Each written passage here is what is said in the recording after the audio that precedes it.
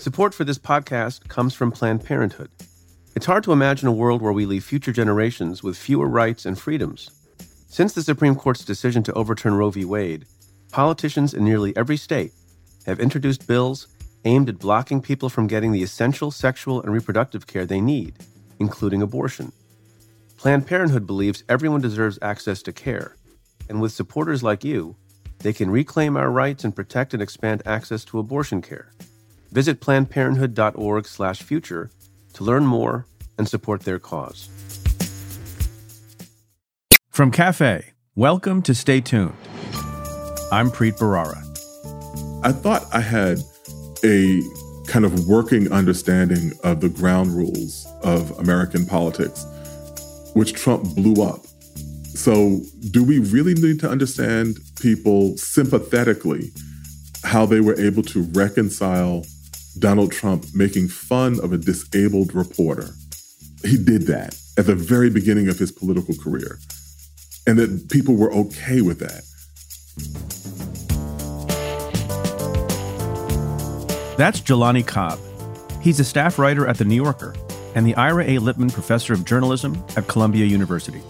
Cobb, a historian by training, has written extensively about politics, race, and culture, and he recently helped produce a pair of frontline documentaries, one on police reform, the other on voter suppression.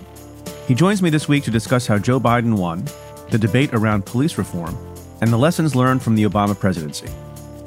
That's coming up. Stay tuned.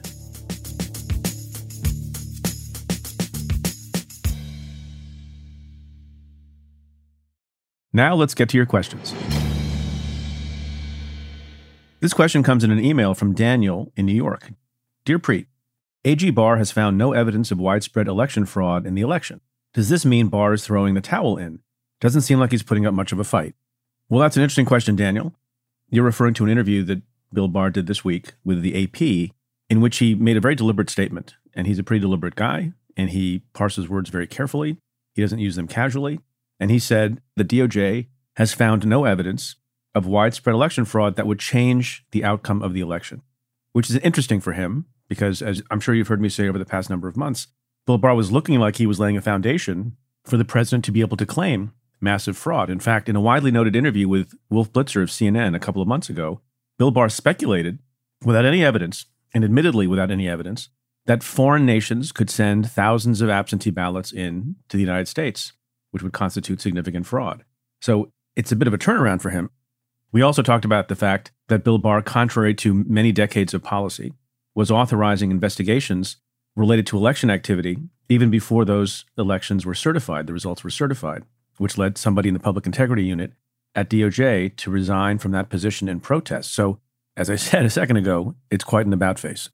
And I guess the significance of it is, given what we know about Bill Barr, given his prior statements about election fraud, given what he must understand to be the disposition and temperament of his boss, the President of the United States, it's quite a significant statement and deserved all the attention it got. It also marks a very significant break with another Trump ally, Rudy Giuliani, who, along with Jenna Ellis, issued a scathing statement about Attorney General Bill Barr. So I don't have much nice to say about Bill Barr in recent months, but I thought this was an important statement, and it helps put to rest all this speculation and frenzy and nonsense about the election being stolen from Donald Trump. This next question comes from Twitter user at Putin_comrade. Putin comrade. Maybe I won't answer your question. All right. Hashtag Ask Preet. Preet, can you speak about the way Biden might go about replacing the U.S. attorneys in his new administration? What are the criteria he might use to select a new set of U.S. attorneys? Well, the perennial question, or I guess the quadrennial question always is, what does a new administration do with respect to U.S. attorneys? You will remember that in my case, 4 years ago, I had every expectation that I would leave because a new administration of a different party was coming in. Donald Trump asked me to stay, unusual thing, and then he ended up firing me under circumstances that I think are well known to you. My guesses are the following. One, that the Biden administration will not summarily fire everyone and ask them to leave by 5 p.m. on a particular day. There needs to be some continuity in some of these offices. Some people might go sooner than others, but the general practice has been there's an understanding that U.S. attorneys appointed by prior presidents take some time to leave. Some of them will leave right away. And in many cases, there's a period of weeks or months where the baton is passed to the next generation of United States attorneys. The other prediction I'll make is that the new set of U.S. attorneys will be far more diverse. There'll be more women. There'll be more people of color. The Trump batch of United States attorneys was singularly white and male, maybe the least diverse set of federal prosecutors in a generation or more. And finally, I want to remind you that unlike some other positions, the position of U.S. attorney is typically one that is recommended by the local U.S. senators in the state.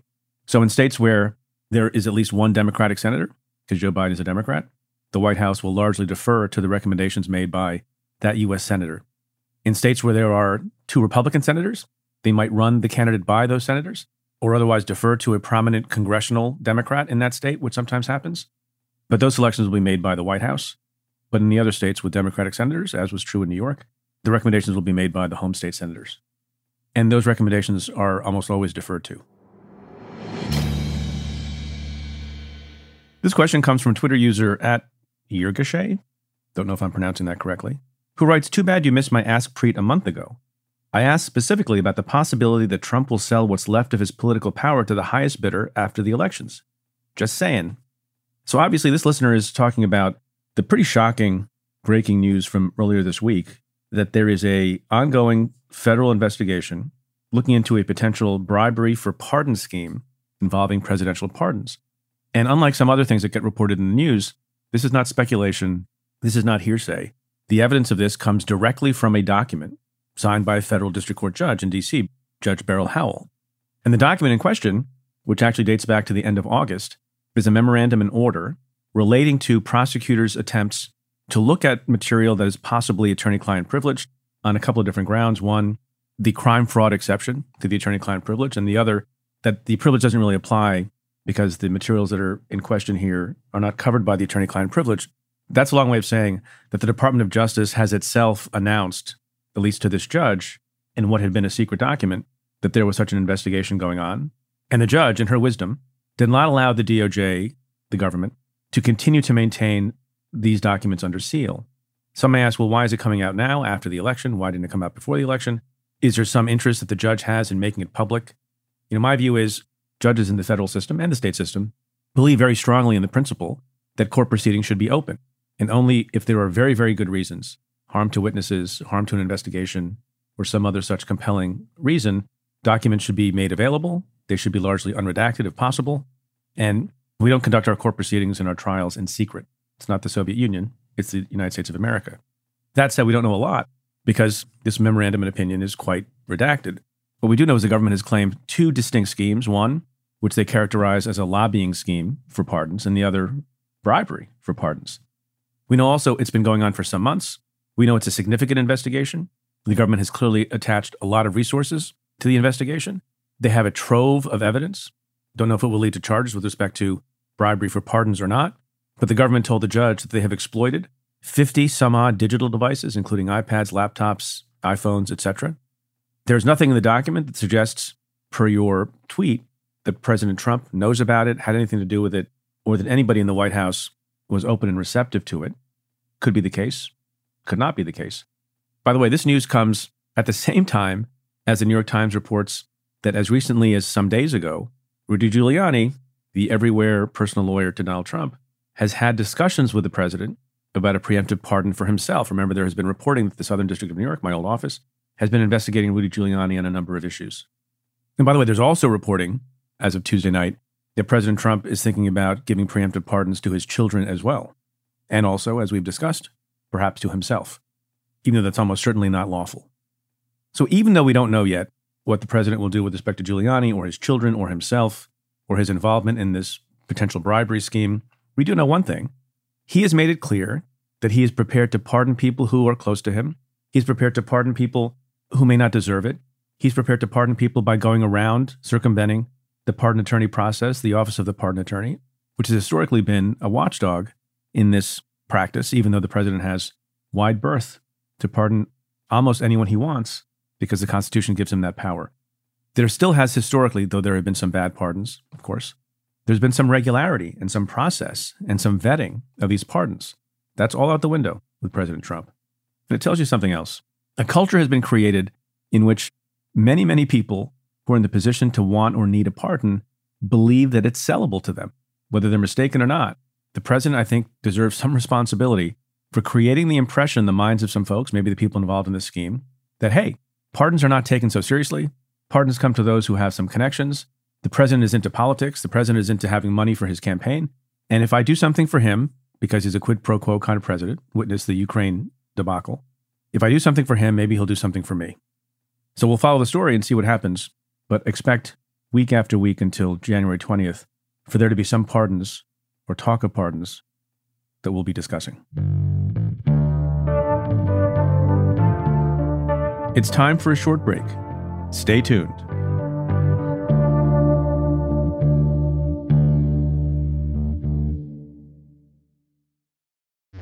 Support for this podcast comes from Planned Parenthood.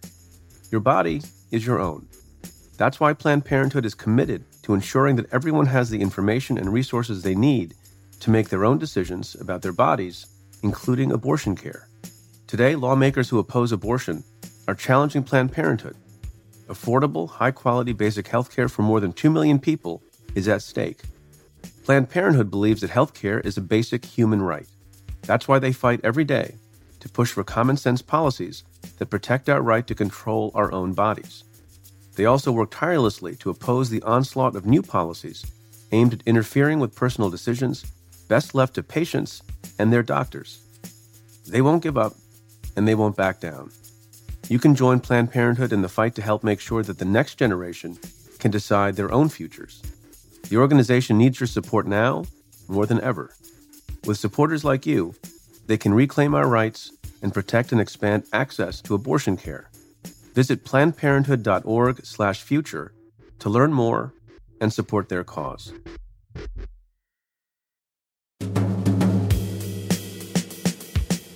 Jelani Cobb is my guest this week. He's a staff writer at The New Yorker and a professor at the Columbia Journalism School. Cobb recently helped produce a Frontline documentary called Policing the Police, and he spent years writing about police accountability. Today we talk about what is holding back real police reform, Joe Biden's path to the presidency, and whether the media should try to understand Trump voters. Jelani Cobb, welcome to the show. Thank you. How was your Thanksgiving? You were telling me a little bit about it before we started taping. Well, it was interesting because we didn't travel and nobody came over. And so it is, just kind of the essence of what people say is just like family being together. But it was a very, I don't know what you would say, like discreet, kind of grouping. Did you eat a lot? You can say. Yeah, I don't. Only hundreds of thousands of people will know. I don't even want to talk about it. It was a disgusting spectacle. That's what Thanksgiving is for. Yeah, that's very true. But I will say this, that there's like a pie shop. I don't know if you can like advertise it, whatever. Yeah, go ahead. Say their name. There's this pie place called Pietisserie, which is in Oakland. And I was raving about like how much I love their pies. And I did a documentary with Frontline. I did 2 documentaries with Frontline this year. Yeah, we're going to talk about them. Yeah, and as we were wrapping, I was going on about these pies. And so just very kindly, the people at Frontline sent me 2 of their pies as a kind of thank you parting gift at the end of the documentaries. I got them the week of Thanksgiving. What kind of pies? The most amazing pies ever.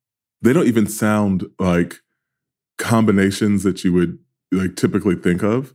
One was a raspberry pie with a chocolate crust, and the other was a pumpkin pie with a chocolate crust.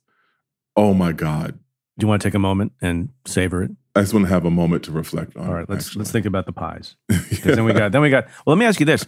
While you were stuffing your face on Thanksgiving, did you take the day off from the news and politics, or were you still engaged that day? It's involuntary, so I tried to check in like periodically. Meaning every 5 minutes? And every 5 minutes would be like the normal.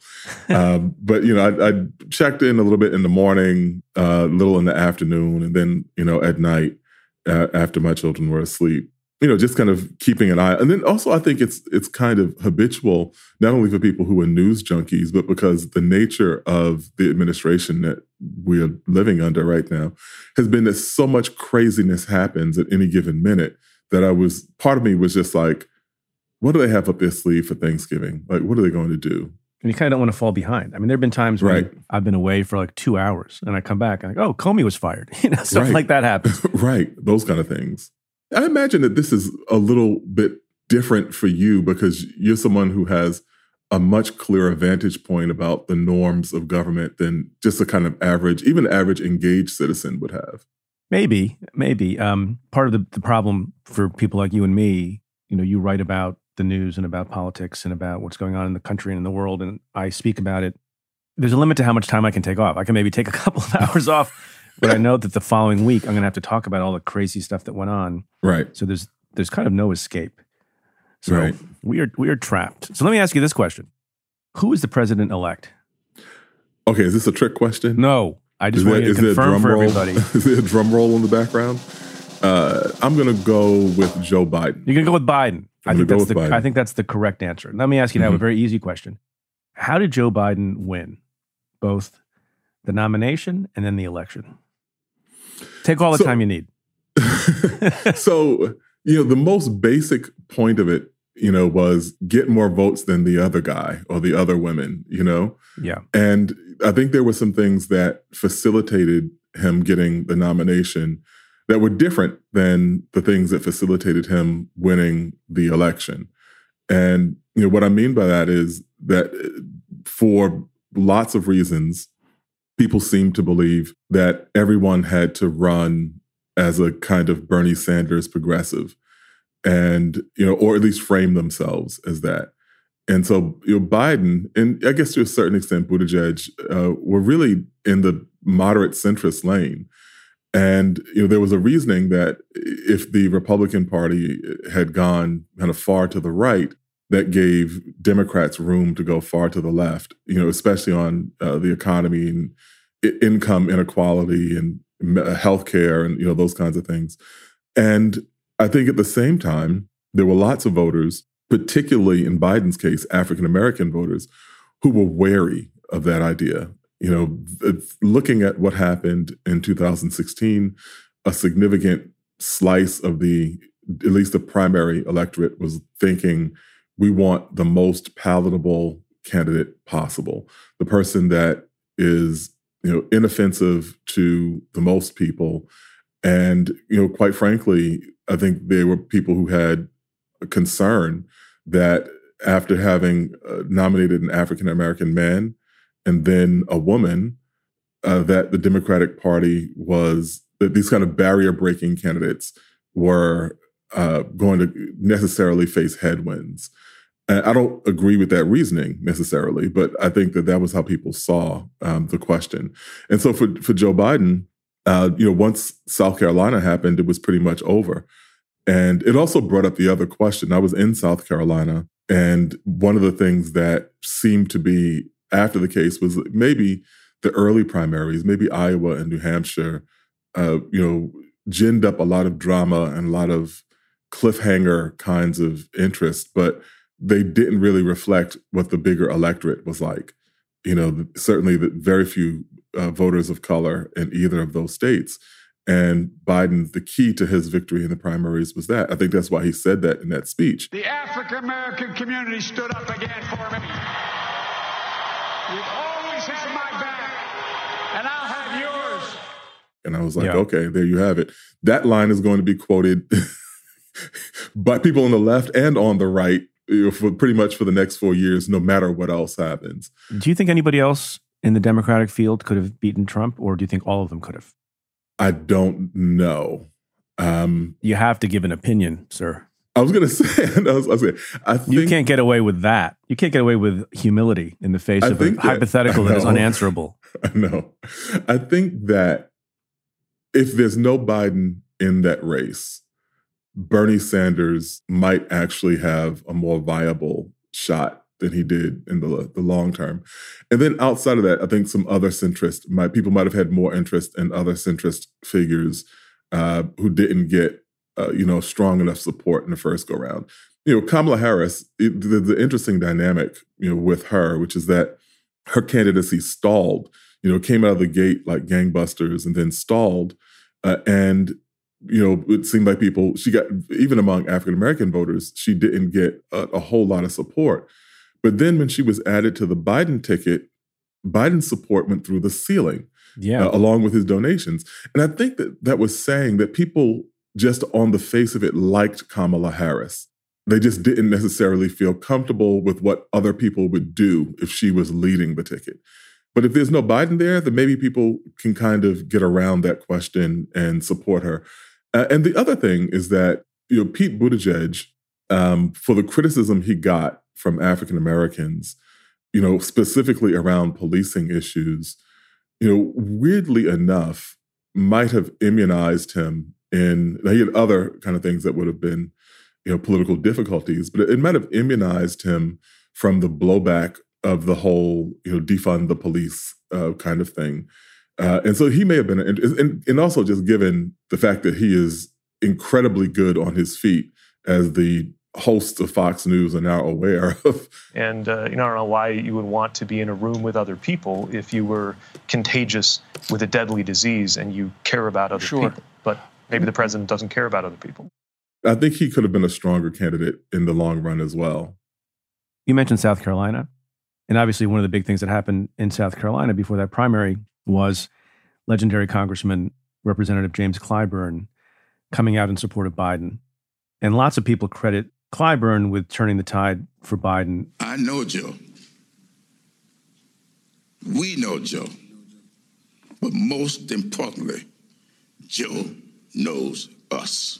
That's right. How important do you think that was, both to the white community and the black community? I think that Jim Clyburn is an old school political figure that, as a voice of authority in South Carolina, certainly the voice of political authority in South Carolina, you don't get much stronger than his. And I also think that the way that he endorsed Biden was significant because Jim Clyburn, Congressman Clyburn, had recently lost his wife, of many, many years. And he framed his endorsement of Joe Biden in terms of what his wife would want him to do. And I think that her memory and the fact that he is a sympathetic figure at that moment, grieving, really, you can't buy that kind of endorsement. And, I think that had a great deal to do with, people's perspective on him. Now, that notwithstanding, I think that Biden was probably always going to be a strong candidate in South Carolina. And, Clyburn added to that. And there's another thing that Biden did that I think, at least in the Charleston area, maybe beyond the Charleston area, did a lot for his candidacy, which is that, the night of I think it was the CNN town hall, there was a conversation, Reverend Anthony Thompson, who I met when I was in Charleston covering the murders at the Emmanuel AME Church. Reverend Thompson is the widower of Myra Thompson, who was one of the victims in that shooting. And when Barack Obama came and gave the eulogy for Reverend Clemente Pinckney, that was not long after Beau Biden had died. Right. And Joe Biden went to the church as part of the official, services, with the president. But what most people don't know is that he went back to the church just as a person beset with grief, seeking solace. And Reverend Thompson, stood up and, posed a question to Joe Biden about his faith and the role that his faith played. And there was a moment there which was really incredible. It was just these two people who are survivors of profound loss, empathizing with each other. And for Charleston and for Black South Carolina, where what happened in Emmanuel is still very much an open wound, I just thought that people connected with that. Like, that it was not the kind of thing that you can create as political theater. These were just two people who understood what it meant to be in a really deep well of grief and have to find your way out of it. What was the feel when you were in South Carolina leading up to the primary? Like, how were people talking about the race? What was the expectation? Was it excitement? Was it, sort of resignation that we're going to have? No, there was a lot of excitement. Yeah. And I found that South Carolina voters take their primary position very seriously. And I saw that. I was in South Carolina in 2008, actually 2007, when Obama was running. And, there's a big question of whether he or Clinton would win South Carolina. And, being the third, primary, they are, kind of very keyed in with what's going on with all of the candidates and, how South Carolina has the first chance for a significant African-American vote to weigh in on, what they think about the primaries. And so, this time was no different.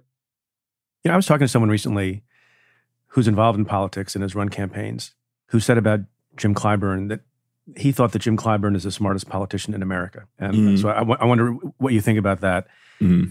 But then also how much you think Jim Clyburn speaks for the Black community as it stands now. Obviously, no community is monolithic, but what do you think his role?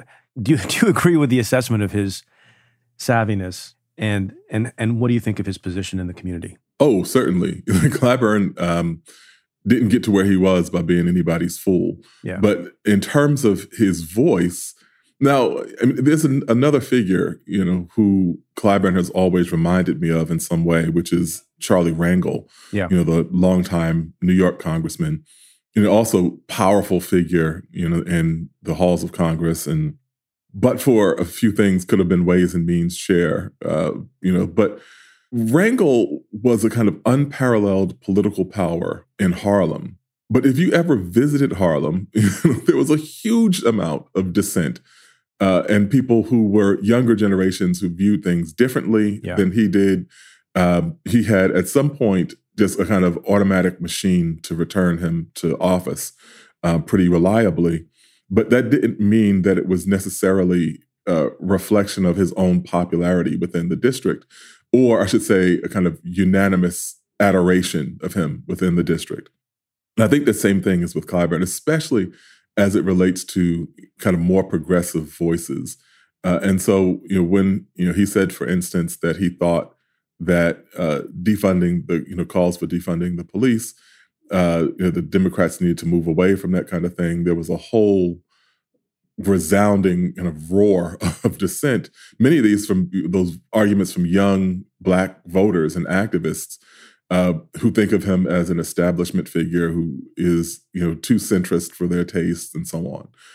And that's a kind of criticism that people would almost anticipate, for him.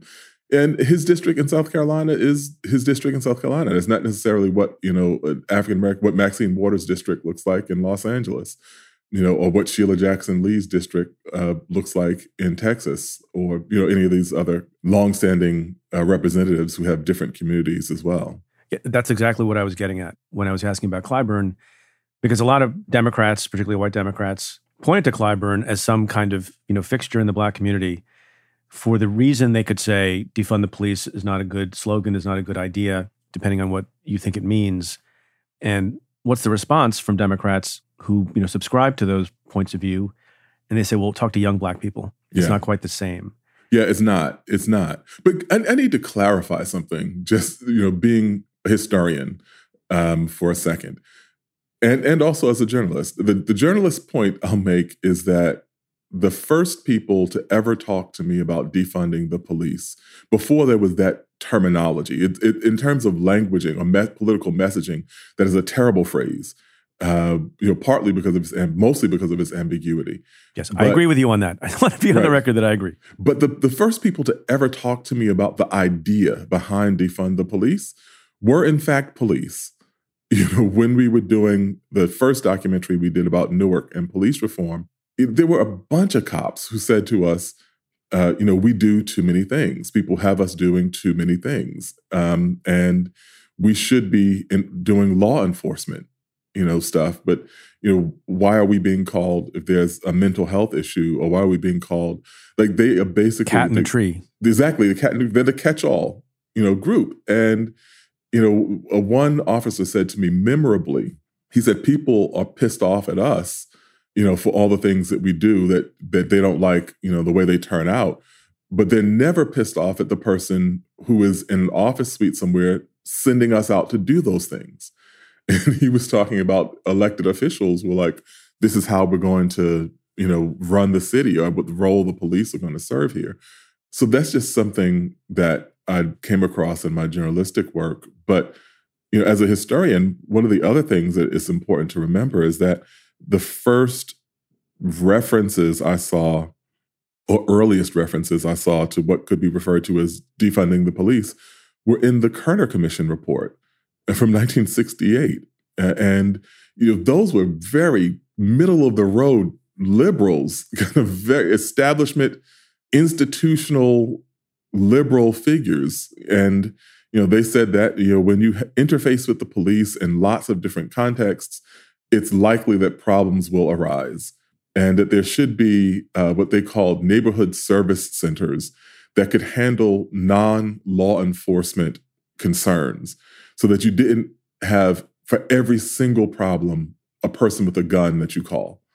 And that was, in essence, what it's been taken up as a kind of, it's interesting that it has been taken up as a progressive cause, because 30 years ago, 40 years ago, that idea was much closer to the center. Yeah, I mean, it's an interesting thing, depending on how you argue the point, that people will say, well, people who are Black often end up in the crosshairs, and there's a documented statistical difference between how often a Black person is shot by police versus a white person, even taking into account demographics and population. And some people will say, well, that's a reason why we need to do something about the police. And others will say, well, who tends to call the police? Lots of Black people in cities where there are crime problems. And I don't know if you can reconcile those two points of view. Or going forward, in your doing those documentaries and studying the issue, both seem to be a little bit true, are they not? They are. They totally are both true. And I'll go even further that, when we were in Newark, talking with the mayor, Ras Baraka, who is someone, I've known since college. We were protesting against apartheid together at Howard University in the 1980s, protesting against many acts of police brutality as young activists. He became the mayor. And, when people talked about abolishing the police, he said, that's something that safe people, I think he referred to it as a bourgeois idea that safe people would come up with. Right. And, he has no illusions. His father was nearly beaten to death in the course of the 1967 uprising in Newark, nearly beaten to death by police. He is not unfamiliar with the problems with very many police departments as it relates to African Americans. Also, very familiar with what is on the other side of that. Nobody we talk to, when we go to the middle class communities, to housing projects, we were there for 10 months. We found zero support for abolishing police. And, people recognize that, it is just a reality. Danger is a reality. And, they have to rely on police in particular ways. The problem comes when they're saying that you have no choice between, you either have to deal with crime because you don't want to call the police because who knows what will happen if the police come, or you just accept that police are going to do things that violate your rights and that the entire community has a kind of hostile relationship. So, with law enforcement. And so it seems that there's a false dichotomy between those two things, but it's been useful for people on particular extremes of those questions to not ever move beyond that. And I mean that, we talk with police unions that seem to be constitutionally incapable of ever admitting that there are problems with the way that police approach Black communities. Although, with respect to police unions, I would think that they would have the view of the people you were talking about from the 60s, that members, their rank and file members should be doing less. So on that, is there some common ground? We've talked with, just in time, the course of my work, talked with a few different people on this. And I have to say, I've never gotten much on the sense of we want police to have a smaller footprint.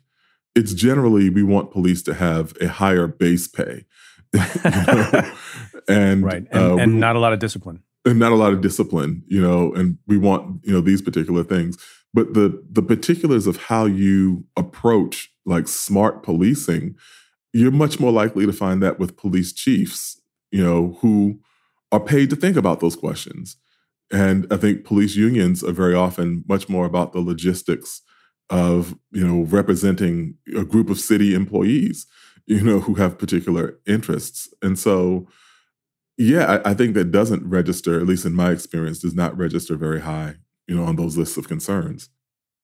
Can I ask you this question? It's a delicate one. Mm-hmm. Do you think the following phenomenon takes place, and if so, with what frequency. And that is, white activists take a position on behalf of the Black community. Oh, Lord. And without really consulting with the Black community. Yeah. Discuss. Uh-huh. Oh, yes. We've all been there. We have all been in the please stop helping moment. Describe some of those moments and what you mean by that. So before this summer, where we saw a lot of this, and even in Portland, where, my colleague at the New Yorker, Luke Mogelson, wrote a really interesting, insightful piece about the distance between Antifa and Black Lives Matter in Portland. People kind of use those terms interchangeably, but a lot of times the BLM people are concerned about some of the tactical things that the Antifa people do that they will ultimately be blamed for. And, I've seen this more times than I can count. I was out covering when Troy Davis was executed, which is a terrible day. And I think this was 2012 or 2011. So men in Georgia, lots of concerns about whether or not he actually was guilty. Some of the people who testified against him, tried to recant and said that they were intimidated into testifying against him. And he was set to be executed for murder. And, I was out there writing about it. This was in central Georgia. I lived in Atlanta at the time. And there's a group of Black protesters, significant, group of Black protesters, and, a smattering of white protesters. And every police officer in the state of Georgia, it seemed, was down there, manning the barricade in front of the prison where Troy Davis was to be executed. And out of nowhere, one white kid who was about 20, in his early 20s, who'd been up in the cops' faces and screaming, he walks back, to the group. There's a street, and the police are on one side of the street, the protesters on the other side of the street. And this is a fairly significant size street, maybe a 4-lane street. And he says, "Let's rush the cops," and goes running headlong into the police. And I just want to say, all of the Black people exchanged a knowing look and stood there while this guy, it was almost comical. So he goes running straight into the police. This one cop just kind of grabs him the way, do you know how with a little kid, you put your palm on his forehead so he can't hit you? It was like that. It was like that. And they turned him around or put him in cuffs and put him in a car. And I think that, lots of murmuring happened after that. And people were just kind of no Black person would say that. Because we understand, in this case, that maybe the guy humored you and put you in cuffs. That's not how that would go for us. Another thing that made the news, and another story that I was covering, and this was around the Trayvon Martin, death, or Trayvon Martin or Ferguson, but it was a protest that was in Union Square, and there were a group of kind of white far left demonstrators who started chanting, "Pigs in a blanket, fry 'em like bacon." And I was there. As a matter of fact, I knew some of the activists who were there. I was quoting people, talking to them. And people were saying, can somebody tell those people to shut the f*** up? They're going to prompt more violence out here. And, sometimes, in the case of, Martin Luther King, there were points where you elicited a violent response because you wanted to show the world what you were dealing with. There's a tactical way of people doing that. And that's not what people were doing there, nor did it make sense to do that at that particular moment. And you certainly wouldn't do it by threatening by police officers' lives. And so that happens all the time. Anyone who's covered these issues can tell you that. Any activist who's been involved in these issues can tell you that. It is just not an uncommon phenomena at all. And is some of that at play in the defund the police idea as well? No, I think that, the defund the police idea is just something that got a lot of traction from a lot of different communities who were defining the term in different ways. As in, we need police to have smaller budgets, police departments to have smaller budgets, for which there is a reasonable argument. You can make a very reasonable argument for that. Last year, the city of Chicago spent $113 million settling lawsuits. Yeah. There's no way that you can look at the city of Chicago and say that they couldn't find something better to do with $113 million. Yeah, I certainly could. Yeah. I could find various ways. And so if you're saying that you need to say, like, look, we're no longer, like, the buck stops here. We're no longer going to just settle these cases for egregious acts, of violence that are happening, within the culture that sanctions it in police departments. I think that makes perfect sense. If you're talking about, in some instances where police department budgets have exploded to being, 30%, 40% of what the overall operating budgets of cities are, there's a real reason to look at that and say, is this the best expenditure of our money? And in Newark, there's a particular idea that we want to spend money to make communities safer, but they don't automatically assume that policing is the same thing as public safety. And so you have neighborhoods that are safer, and those communities don't necessarily have more police. What they tend to have is more resources. And so they're like, maybe we can deploy funds in different ways that would obviate the necessity of police coming in the first place, do things that are preemptive of these kinds of problems. And I think that that's, a kind of smart idea. On the other side of it, though, as you know, probably better than anybody else, we have 18,000 police departments in this country. And a handful of them have these gigantic budgets, kind of siphon off, huge amounts of the city funds. But if you're talking about the average police department that has 5 or 6 officers, that doesn't necessarily apply. Or, what it takes to reform a police department, sometimes you actually need to reallocate the money to reform the department. So it becomes a more complicated question than simply saying, slash their budgets in half. Before moving on from this, I want to ask you if you agree that there seemed to be some consensus across a pretty broad spectrum in the country after the killing of George Floyd that various things had to change. And my questions are, what happened to that moment? Has the moment passed? And the people who say this bad phraseology of defund the police perhaps punctured that moment, what do you say to those folks?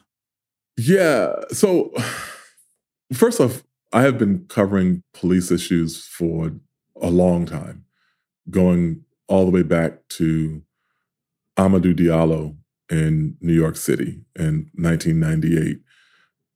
And what always happens is that the people protesting look like the victim, whoever died. And overwhelmingly, that has been a Black person or a brown person. And the people who come out are from those communities because they're the only people who see a kind of common interest. And I remember I was writing about Diallo. I was covering a protest that was out at City Hall. And I talked to one woman, who was a white woman, who was kind of exasperated by the protests, trying to get to where she was going. And I stopped and said, have you heard about the killing of Amadou Diallo, who was shot 19 times by police, unarmed person, shot 19 times by police in a vestibule of his apartment building in the Bronx. And she was familiar. And I said, what do you make of the protests? And she said, I think it's overblown. I mean, the police were a little heavy-handed, but, it's not all of this.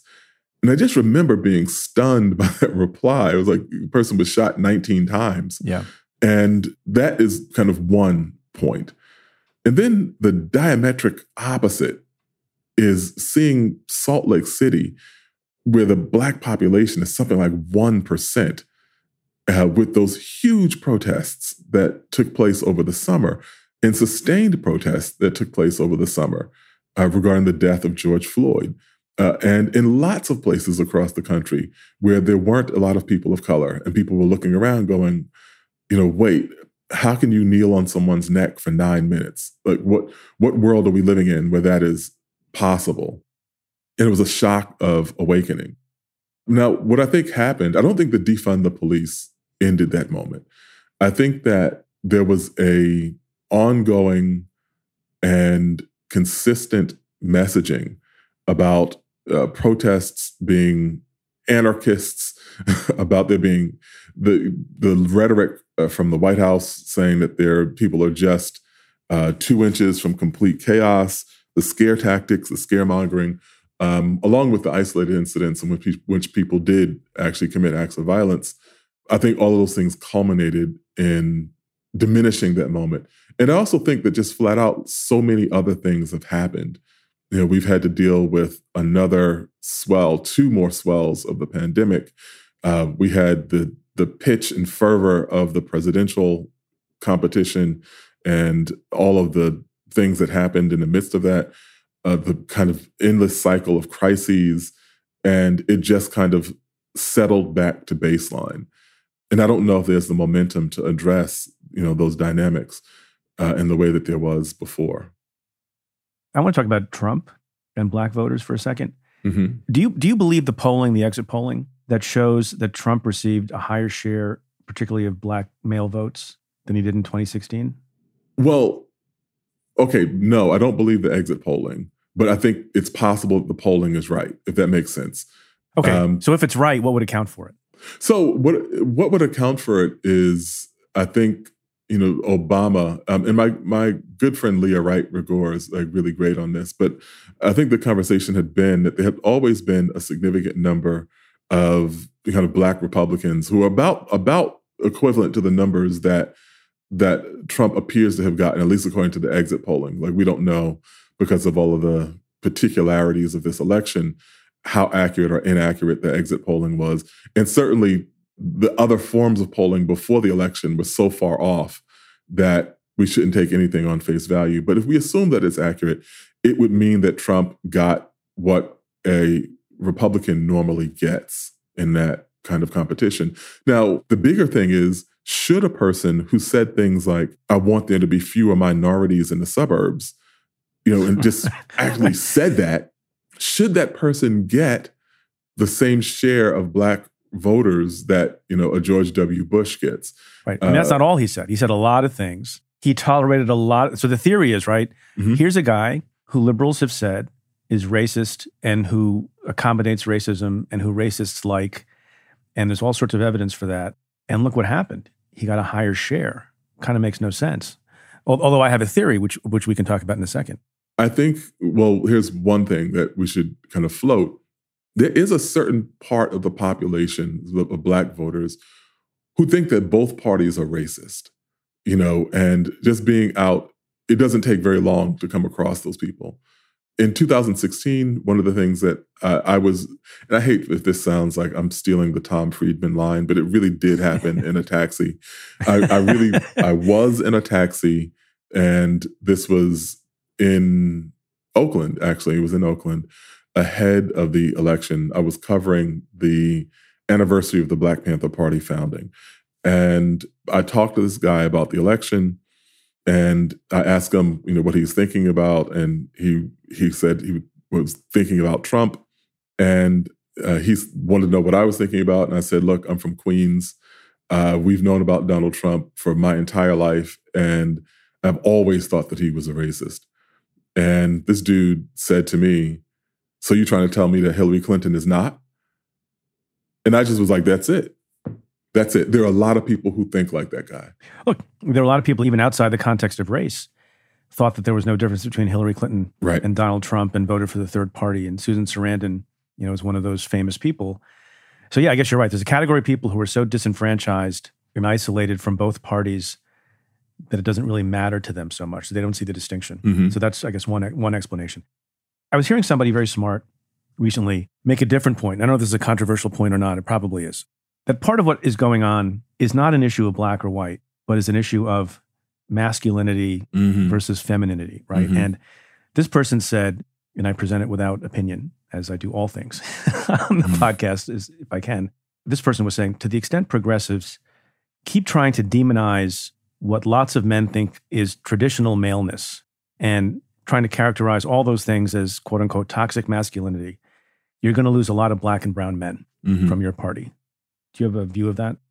Yeah, I don't know what they mean by a lot, because those ideas have been out and around for a while, but we have tended as voters, African Americans, to vote more along our interests, concrete interests, than kind of cultural ones. And even on other kind of divisive issues, African Americans are, very, have a higher level of participation in, the church than the general population, but have been loyal Democratic voters despite having complicated feelings about abortion. And it has been much more, I think, about bread and butter issues and like how to better your community.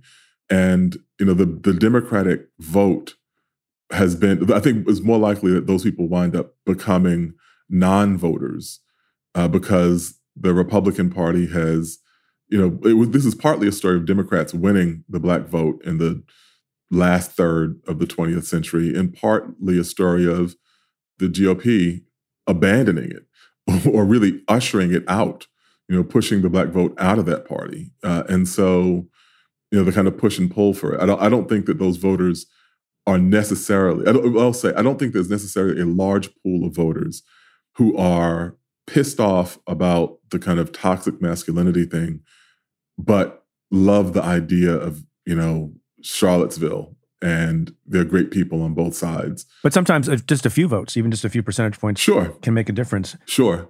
Now, I will say that I think that masculinity idea is completely true. And one of the things that people who remember Trump from the 80s and 90s will recall is that Trump was a fixture in the kind of Black celebrity scene with rappers. And I was just about to ask you about that. Yeah. I want to ask you specifically about something that I'm sure you saw Barack Obama said in his interview with The Atlantic, when asked about this issue of some Black men defecting to Trump.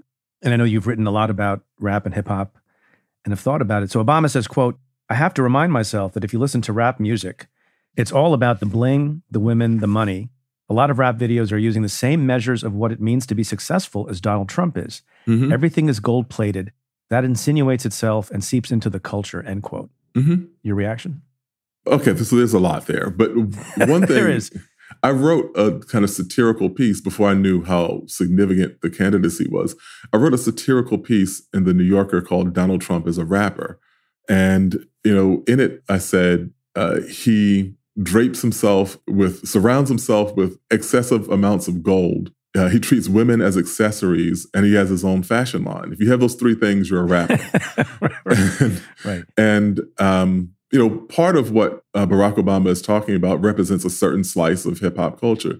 I don't like the kind of totalizing idea of it. It's not the entirety of the culture. And he is savvy enough as a kind of consumer of culture to know that. I don't think that he views it reductively, but I would say that there is a part of the culture that does resonate in that way, and that does reflect the kind of ideas that Donald Trump has mainstreamed. And for that matter, I think that a lot of working class men would express, because what hip hop was really articulating was in very many instances a fundamentally working class perspective on life, work, success, women, sex, money, and so on, status. And it was an idea that you could probably find corollaries for in other working class communities, just not with somebody rapping, over a beat about it.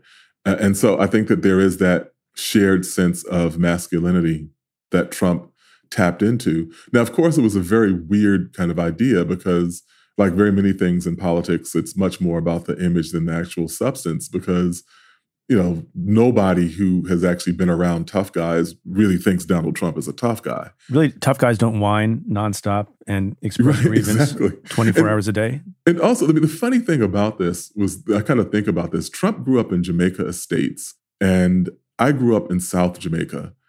And for people who are listening who are not familiar with New York, those two neighborhoods have exactly the relationship you would suspect based upon their names. Jamaica Estates is at the top of the hill. South Jamaica is at the bottom of the hill. Jamaica Estates was elite, overwhelmingly white. South Jamaica was working class, working poor, Black and brown people. And just constitutionally, I've never been able to think of anybody from Jamaica Estates as a tough guy. I was like, come on the other side of Liberty Avenue. Come to the other side of Liberty Avenue and I will show you some tough guys.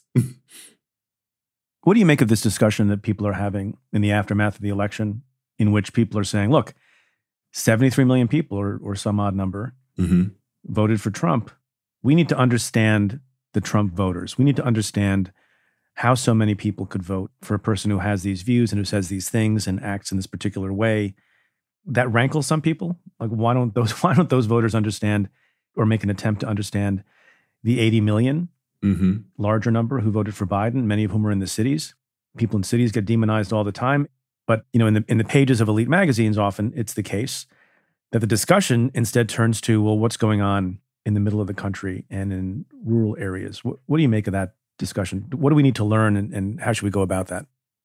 I mean, I think it's frustrating in one regard, because if you're talking about policy analysis or demography, or like any of the things that we do anytime there's an election to understand how a vote breaks down, how a particular slice of the electorate thinks, why people are motivated to do particular things. Sure, that is no more or less pressing now than it would be in any election. But the underlying sentiment that they represent a group of people who have been wronged or who somehow have lacked for a forum, within the culture, the broader society, it's frustrating, because what typically happens is, that's the first part of it. The other part of it is the belief that people have paid too much attention to the issues of people of color, and that the concerns of these communities have come at the expense, of paying attention to issues that relate to people of color. Eventually, if you continue far enough in that conversation, someone says the dreaded phrase, "It's class, not race," at which point the only reasonable response is to get up from the table and walk away. And so it's all of those things. And, we can say that there's a particular kind of analysis that, needs to happen. But I also think, and I talk with my students about this, that getting someone's perspective does not necessarily equate agreeing that this person is right. Yeah. So there are objective things, like outside of the kind of policy things. People know my politics. It's not hard to know my politics. As David Remnick, editor of The New Yorker, says, your politics should be hidden on your sleeve. And so people know where I'm coming from. But I thought I had a kind of working understanding of the ground rules of American politics, which Trump blew up. So do we really need to understand people sympathetically, how they were able to reconcile Donald Trump making fun of a disabled reporter? He did that at the very beginning of his political career. He did. And that people were okay with that. And, is it necessary to understand how people are okay with things like firing inspector generals who are just there to prevent corruption? They're not there to advance anyone's interest, anyone's partisan agenda, but to make sure that we do not have corruption and rot within the government. Just fundamental basic things. Like, we can say we disagree about where the furniture should be placed in the house, or what kind of furniture we should have, or even if we should have this house. We can debate all of those things. What we can't debate is whether or not you get to knock down a load-bearing wall. And so while you see the person gleefully kicking holes in the wall, the reaction should be, we have to stop this from happening, as opposed to, well, we have to understand why people want to collapse this wall. Right. I guess in politics, the thinking probably goes for the pragmatic people. As you said at the beginning, very wisely, how did Joe Biden win? You got more votes. You got to get more votes than the other guy. And if the enterprise in politics is getting more votes than the other guy, you got to figure out why so many votes went to the other guy last time, so you can steal some of them back. Sure. Yeah. I mean, like I said, I think that that's fine. If we're framing this in the sense of the kind of analysis that happens anytime you have an election. But I think the bigger cultural point is not about that. Yeah. No, I think that's right. It's the hillbilly elegy kind of, sepia-tinted. And the other thing I'll say about this is, like, there's a real problem with the extent to which, and this is kind of data that's pointed to this, the extent to which white people believe themselves to be the most disadvantaged group in American society. And that is flat out statistically untrue. But there are so many people who believe that. And so you can get to understanding part of what Trump's appeal was, and it still doesn't necessarily give you anything that you want to replicate, with that electorate. I want to talk about Obama for a second. So his book is out. I know he's very competitive with Michelle, so it took him a little extra time to write it. It's 700 pages. Yep. Which by my calculation makes it almost as long as a New Yorker article. Have you? So that's about half the length. Every time I have a New Yorker person on, I got to make a joke about the length of your pieces. A, have you read it? And B, I want to quote back to you something you said not long ago on television about Obama's best lesson for Joe Biden. You said it's that, quote, moderation won't save you, end quote. Mm-hmm. What do you make of Obama's legacy, the book, if you've had a chance to look at it? And what do you mean by moderation won't save you? I just got the book, so I haven't cracked it. I planned to start it over Thanksgiving and didn't get around to it. But because you were eating. Yeah, exactly. I was eating and writing and trying to finish another project, which I'll tell you this kind of comical aside to what you said on the New Yorker. I'm working on a project, an editing project of some of the older articles that were in the magazine with David Remnick. And one of the things that I found was like when you go back, the older pieces were, I'm literally not joking, roughly triple the length of the ones that run now. Oh my goodness. So it really was like, reading a book. That said, on the moderation issue, I think that Barack Obama in 2007 understood some things about race that the overwhelming majority of Black people in this country did not understand. And that was why he saw a path to being elected. My running joke ever since then has been, if you had done a poll in 2007 asking if it was possible for a Black person to be elected president, everyone would have said no, except for 4 people, and they all lived at the same address in the south side of Chicago. all with the last name Obama. All with the last name Obama. And so he understood something that I think most people didn't know. But when he was elected, I think that flipped, that Black America at large understood some things that I think the Obama administration struggled to pick up. And that was that they were not opposed to his policies. They were opposed to him. We had seen this phenomenon before. These were the people who were threatening to kill Hank Aaron so that he couldn't break Babe Ruth's home run record. It wasn't about the home run record. It was about Hank Aaron. And so the mere existence of a Black man in proximity to the presidential seal was too much for some people. And they reacted in ways that were not all that unpredictable, going so far as even to demand that, he prove that he was a citizen so that he was eligible to vote in the election that he actually won. Right. All these kind of absurdities and indignities that were heaped upon him. And I think that his life, at least as we understood in Dreams from My Father and Audacity of Hope, had led him to believe that there was always a pragmatic alternative. There was always a way to be above the fray. And, you have to first demonstrate. One of Barack Obama's underappreciated virtues and assets was the fact that he had been a professor. Time and time again, I had this conversation with other professors.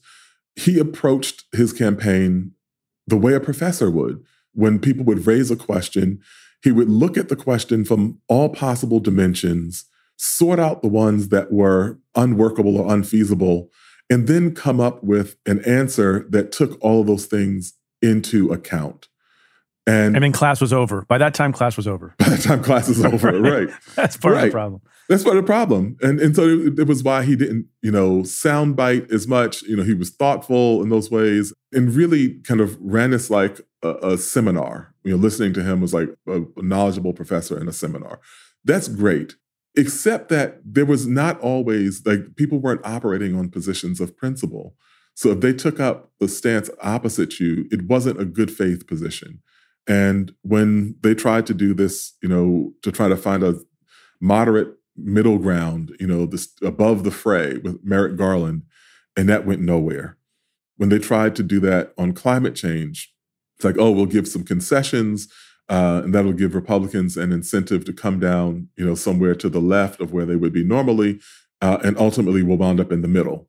And that didn't happen. On immigration, one of the rationales was that the number of deportations that took place under Obama was that he was trying to tack to the right to give Republicans room to tack to the left. That never happened. And, even the point where he was going through the conversation with Chuck Grassley about what he could get on healthcare, like, what kind of bill could you vote for? And they were like, none.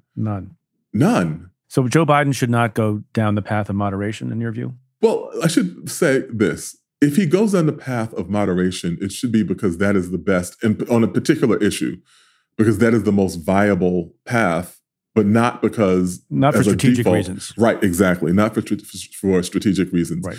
That there may be reasons that you need to tack to the left on some issue. There may be, but as a kind of general presumption that you can navigate, between the shoals of left and right, right down the center, I don't think that that's reasonable. And the other thing that about discrediting the election, which was the equivalent of birtherism, having instilled in people's minds the idea that Joe Biden did not win the election, that he cheated, he can now be viewed as an illegitimate president and treated essentially the same way that Barack Obama was. And so I think that they should go into it with that kind of presumption. Jelani Cobb, I've kept you way longer than you were obligated to be on the show, but I really thank you. It was a real treat. Thanks for being on. Thank you for the invitation. My conversation with Jelani Cobb continues for members of the Cafe Insider community. Try out the membership free for 2 weeks. Head to cafe.com/insider.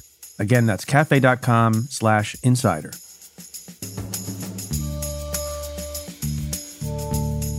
Well, that's it for this episode of Stay Tuned. Thanks again to my guest, Jelani Cobb.